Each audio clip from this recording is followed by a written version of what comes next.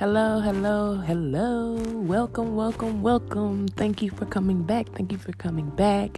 I know I have been gone for a while and I haven't given you guys any new content, but I'm back today and I'm back with a serious topic. Like, this is serious, you guys.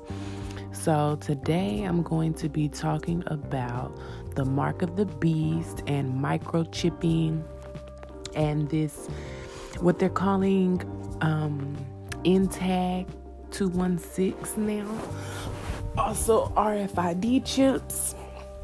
And basically they're just a microchip that, back in the day, the conspiracy theorists, they were saying people are going to be chipped.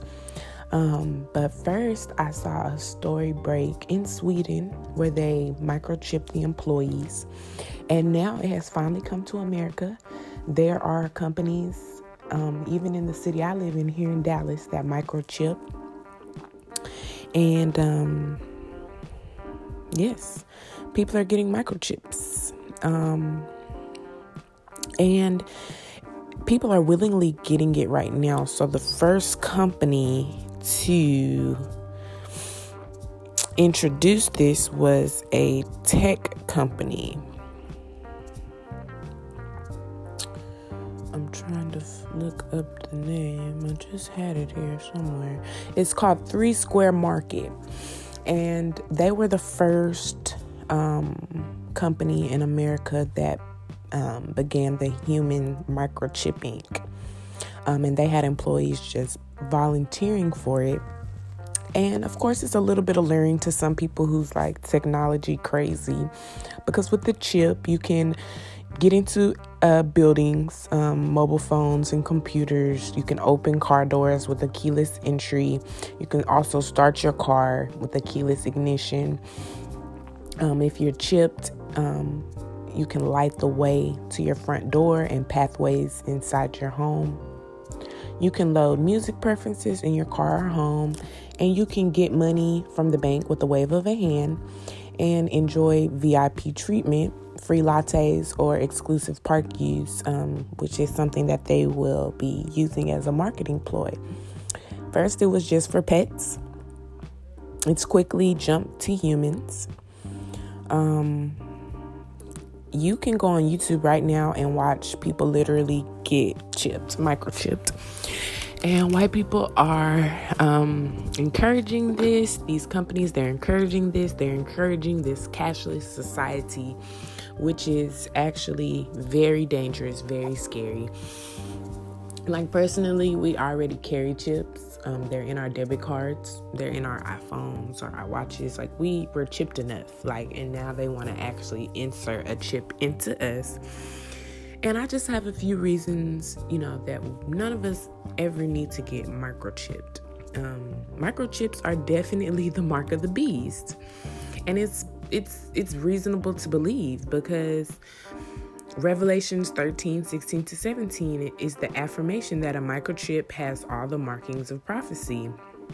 Revelations 13:16-17, it is also forced all people, great and small, rich and poor, free and slave, to receive a mark on their right hands or on their foreheads, so that they could not buy or sell unless they had the mark. Now, mind you, if you check out YouTube, you are going to see, for the most part, everyone's getting chipped in their hand area. So even if you're not religious, you can definitely say it's interesting to note that the Bible says this, and you can sit up and literally watch people do this. Of course, there's risk of infection, and they tell you that when you get the implant. It's an implant, so there's a risk of that. There's a risk of nerve damage. It's not a painless procedure. Microchips can cause cancer, just like anything else man-made in this world can cause cancer. And then, of course, just think of technological failures of the microchip.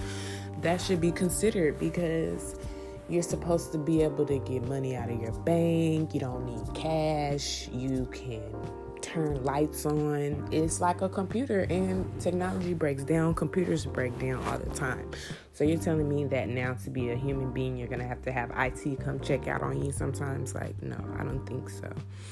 And just like there's hackers now that hack into, debit cards that are already chipped. It's like, so you could just hack into me as a human being and just steal all my information. I don't think so. I also read and researched that microchips have the power to kill on purpose. It may sound a bit fictional, but a microchip really can kill potentially if you get out of line. This is not science fiction. Patents are being filed by creators of nefarious ideas. Now, a Saudi inventor created a killer microchip and filed a patent in Germany. So this is very true. It's a GPS device that has a lethal dose of cyanide that would allow the person to be exterminated remotely, fast but painful death. There is this is fact. Like, this is fact. The man, he patented his idea. Killer waves. Killer chips can be inserted under the skin and then be enabled to send radio waves. Lethal computer virus. Advanced medical devices potentially could become infected by another medical device and spread computer viruses via the microchips. The potential here is for terrorism. Dangerous. Microchips also have possible electrical hazards. And just period, guys.